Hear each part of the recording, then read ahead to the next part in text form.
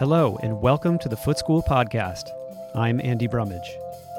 Imagine starting a new job in a new city in the middle of a global pandemic.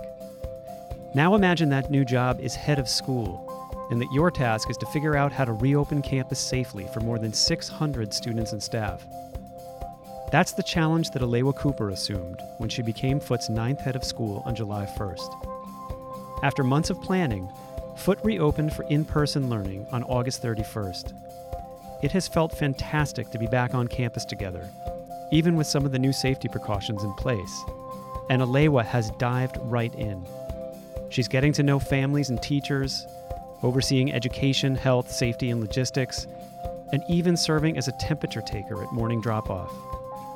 Aléwa sat down with us this week to talk not just about school in the time of coronavirus, but also about her journey as an educator, her impressions of New Haven, and her ideas about K-9 education. Aléwa, welcome to Foot School. You arrived at a really unusual time in history. How has your transition been? Andy, it has been fast and furious. When I moved up to New Haven in June, that was probably the slowest and quietest time that I've had thus far. But it's a good thing that I really enjoy moving about, learning new things, moving quickly, because that's what it's been like. But it's been joyful. That's great. So when you came to visit Foot as a candidate, I remember you distinctly saying that the Foot School had you at hello, which is a great line, of course, from the Jerry Maguire movie. What made you fall for Foot? Well, the first thing, before I even set foot on the campus, it was, and kudos to you, Andy, it really was looking at the website and falling in love there and thinking, well, gosh, if everything that is being said on this website is accurate, then there's no way that I'm not going to enjoy visiting this campus. And then when I actually arrived, just the feel of the campus, the fact that it is an oasis in the middle of a city was astonishing to me. And then it was the people, and the students. The students right away were the ones that I fell in love with first. And it wasn't because I was able to sit down and have conversations with them right away, but rather because they saw me and spoke and said hello and made me feel welcome. Those students are learning in a completely new way now that we're back on campus this fall. We have outdoor teaching tents. There are hand sanitizer stations. They're wearing face masks. Some teachers have plexiglass barriers. There are floor markers for physical distancing. How are teachers keeping the joy alive amid all these new restrictions from what you've seen? That's a really great question. Andy, I think what's important about being on campus is that we're together. And so I think that's the first thing, right? It's about the teachers finding ways for the students to connect, whether they're connecting with those who are in person, but also those who are learning remotely and making sure that they feel connected to this community and to their classmates. But it's my firm belief that the teachers actually bring the joy, right? Students come in and they make the place and they make this place wake up, and it's alive when they're here. But the teachers are the ones who, with their passions, with their talent, bring the joy with them. So when they're introducing their area of knowledge, their expertise, and they are drawing the students in, even with a mask, that's where the learning and the magic happens. You have a really interesting background that you're bringing into this new role. You are a dancer. You've been an educator for a long time in different settings, and I want to get into all of that. But tell me first about your journey as an educator and what first drew you to education. So I'm one of those people who would say, well, I always knew that I would be a teacher. Now, that statement is partially true because my mother always knew that I would be an educator. I did not. I thought that as a creative individual, I would go off and use that creativity to live in a high-rise building and work in advertising. And yet, somehow, I always came back to working with students in some capacity. I never took a single class that would prepare me to go into advertising. So education was it for me, even though I fought it all the way. And then I knew it was the right place for me to be when I had entered my first class as a teacher, and I saw that light bulb moment go off literally and figuratively over the student's head. The light bulb went off, and that was the moment that I knew that I needed to be an educator, and I needed more of this. I needed to have that connection with students to see them learn and grow. Where was your first teaching job? Well, my first teaching job was at the town school in New York City. I was a 4th grade associate teacher. What did you learn in that first job that has stayed with you until this moment when you are now leading a school? I learned to listen. That was the biggest lesson because before I started teaching, I thought I had to have all of the answers and I had to have answers ready when students asked questions. But sometimes adults hear what they want to hear. And so I learned that I needed to be a better listener to fully understand what it was that the students were trying to communicate with me. And that has been something that I've taken to heart and I have held very closely and I continue to do now as an administrator. Tell me about a teacher of yours who made an important difference in your life, and how has that influenced your career? The teacher that I've had in my life for the longest was actually my dance teacher. She knew me from the age of 6 until I was 16, and I danced with her every Saturday and Sunday for hours and hours on end. And she really took the time to get to know me, but not just as a dancer. I think one of the most important lessons I learned from her was about responsibility, because there was a time when I wasn't taking school seriously, and that was in 2nd grade, and I just wasn't doing my work. So I will never forget the moment because she called my household, which was a big deal at those times. 2nd graders did not receive phone calls. So my mother said, your dance teacher, Frances, would like to speak with you.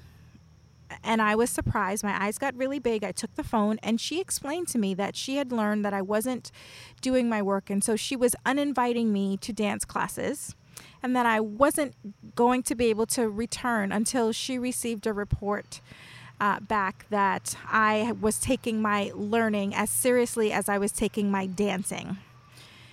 I was stunned. And at first I was like, you can't do that. Dance has nothing to do with school. And quickly, I came to realize, yes, in fact, she had done it. Whether or not I believe she could do it or not, she had done it. And my parents and Frances were in partnership. And so dance class was not in my future for a few weeks until I was able to turn things around. And she cared about me as an individual beyond the topic, the area that was her expertise. So in a recent faculty meeting, you shared a clip from the 1980s movie Fame, and it was great. We all loved it. And I was just hoping you could talk about that and about dance and how far you took it in your life and sort of how it has made a difference for you. Dance has always been the thing in my life that has helped me maintain balance. I learned at a very young age that there was something that happened to me physically when music turned on and I had the ability to just move my body. For me, there is no other feeling like it. You heard me talk about Francis before, and Francis was the one who said to me, when you're dancing, allow the music to enter your soul and then just let it guide you. She said, and all the problems that you have, leave them in a paper bag outside the door. Trust me, no one will take your problems. They will be there when you finish. So for me, it's that feeling I get when I'm in the moment of moving, and it's funny because even though it has been the thing in my life that has been probably the most constant, other than school, right, and being in a school building, because I've been in a school building my entire life, I began to dance before I went to school. My mother says I could dance before I could walk, but it was never the thing that I thought that I would do as my career because I didn't want it to feel like it was my job. I am still incredibly moved when I watch others dance. It is something that I love to do on my own and for myself, and it really is something that is needed. And so I do it weekly. The challenge for me right now has been the time and finding a new location to do it, right? Because I'm living in a new place. Well, on that topic, you're not only new to foot, you're new to New Haven. I'm curious to know what you're discovering in New Haven. Do you have any favorite restaurants? Have you found a dance studio? Do you have favorite neighborhoods or parks or other places you've discovered so far? So sadly, I've not found a dance studio yet, but I do have some leads on places that I need to look into. Really, I haven't found them because I just haven't had the time. The thing that I have had time to do, however, has been to eat my way through New Haven. We have enjoyed many places, and of course we've started with doing our tour of the pizza shops and the restaurants that serve pizza around town. We have ventured into finding all of the ice cream locations. I should probably move into some more substantial types of food. However, when you live with two boys, my partner Markel and my stepson, you find yourself eating lots of pizza and ice cream at times. Well, and you can't go wrong with either of those in this city. Tell me about you a little bit. What are you reading right now? What books are on your nightstand? So the first book that's there is my journal, and I have committed to taking a few minutes each night before I go to sleep to just jot down my thoughts on the day. The book that has made its way there now, it's not a very... it's not an actual story, but rather it's the NAIS trend book. It's a book that I need to read in order for me to know what's going on across the nation in terms of trends in the independent school world. And so I'm reading it a little bit at a time. But it's not as enjoyable as some of the other books that I've had on my nightstand. The book before that was our summer read, Born a Crime. And it is one that I had both read physically but also listened to. And that I would absolutely recommend if you're looking for a book to get started, to get you into listening to books. Born a Crime is a must. That's by Trevor Noah. Yes. You are also a big fan of Hamilton, the musical. What do you love about it?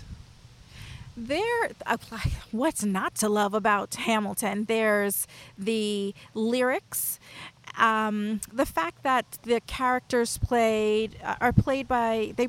the actors play two different roles in the first act and the second act. But when I listen to the music, the full story is there, and I learned something about myself from Hamilton that I just didn't know. As a student, I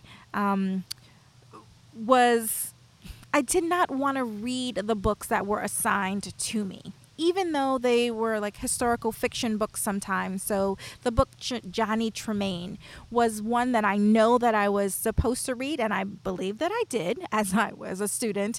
But it was a book that I came back to after having watched Hamilton.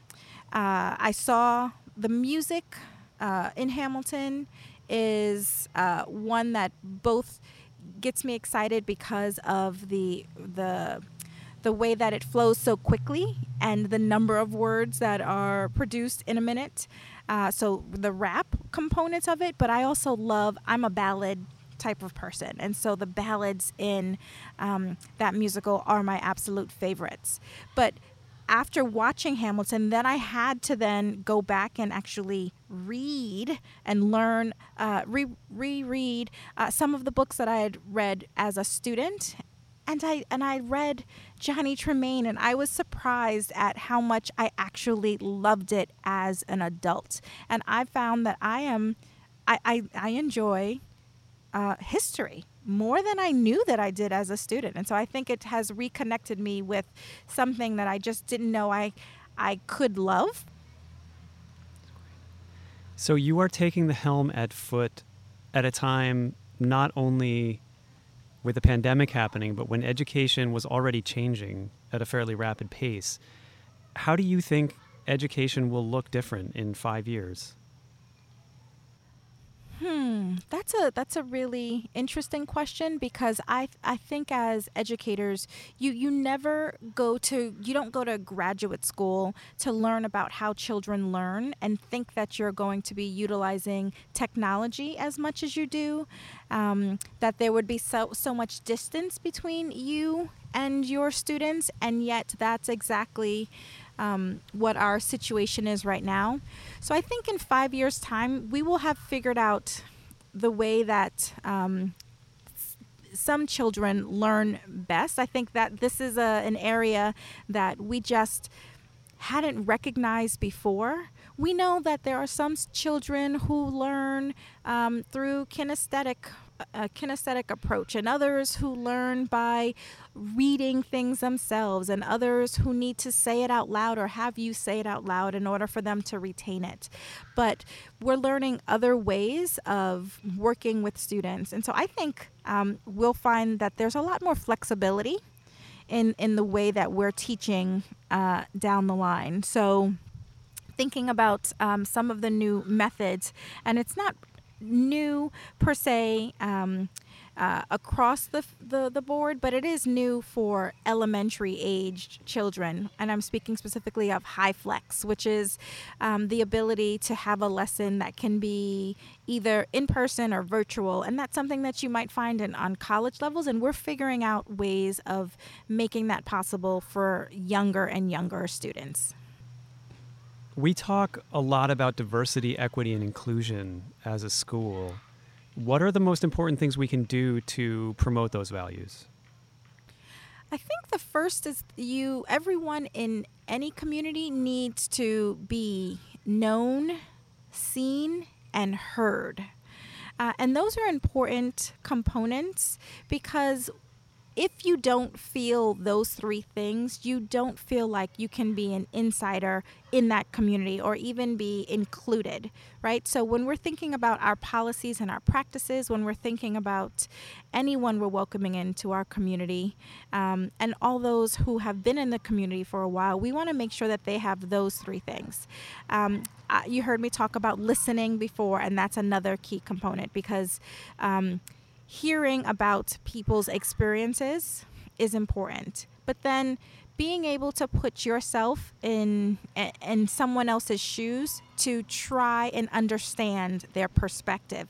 It does not mean that you have to agree with them, but it does mean that you are trying to understand how they are interpreting what's happening around them and why that might be the case. And there may be factors in their life that cause people to interact and engage with them differently than yours. And that's an important component. I think the other thing is we can't be afraid to have conversations. And sometimes those conversations are going to be uncomfortable. And sometimes those conversations will be so soul stirring that you're not quite sure like what to do next. But understanding that someone else's perspective is just as important as your own is key in this. And then being willing and open to learning. That's the last thing, right? So there are things that we can do and practices that we have to make sure, right? We want to make sure that we have a diverse community. We want to make sure that we have lots of different ways of thinking about things. We want to make sure that we have people who have different abilities and present their talent in different ways. And having all of those represented in our community is an important component as well, because that's how we learn. You are doing so much for the Foot community, probably a lot more than you bargained for when you applied for this job. How can the Foot community best support you through the next academic year and beyond? That's a really great question, Andy, because I feel like I had about a week to celebrate my appointment before the reality of COVID sunk in, and actually before we all began to shift our focus. And so for me, I would love to be able to connect with as many people as possible, but it's challenging right now because of the way that our school is functioning, and that's okay. So what I ask for is for patience, but I also ask that people, while I'm out doing arrival and dismissal duty in the Canner Circle, that you introduce and reintroduce yourself to me. Tell me your name, tell me your child's name. That's important so that I can begin to recognize people and come to understand who you are and understand who your child is. And I would love to know how long you've been engaged in and as a member of the Foot community.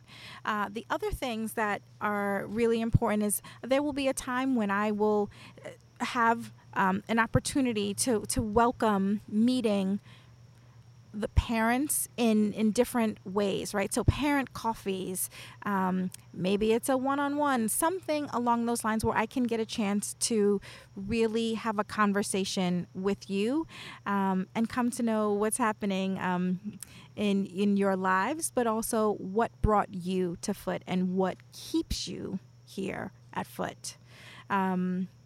And then lastly, I ask for your support. This is a crazy, crazy time. But as a community, we are currently thriving. We are doing really well. The students seem excited to be here. There's a buzz. And if there's something that you are aware of that we don't know about, I ask that you bring it in. That means that you bring it to us so that we can address it, so that we can talk about it, or that we can celebrate it, right? If it's something great, we want to be able to celebrate it as well. Well, Aléwa Cooper, thank you so much for all you're doing for Foot, and thank you for joining us for this conversation. You're welcome, Andy.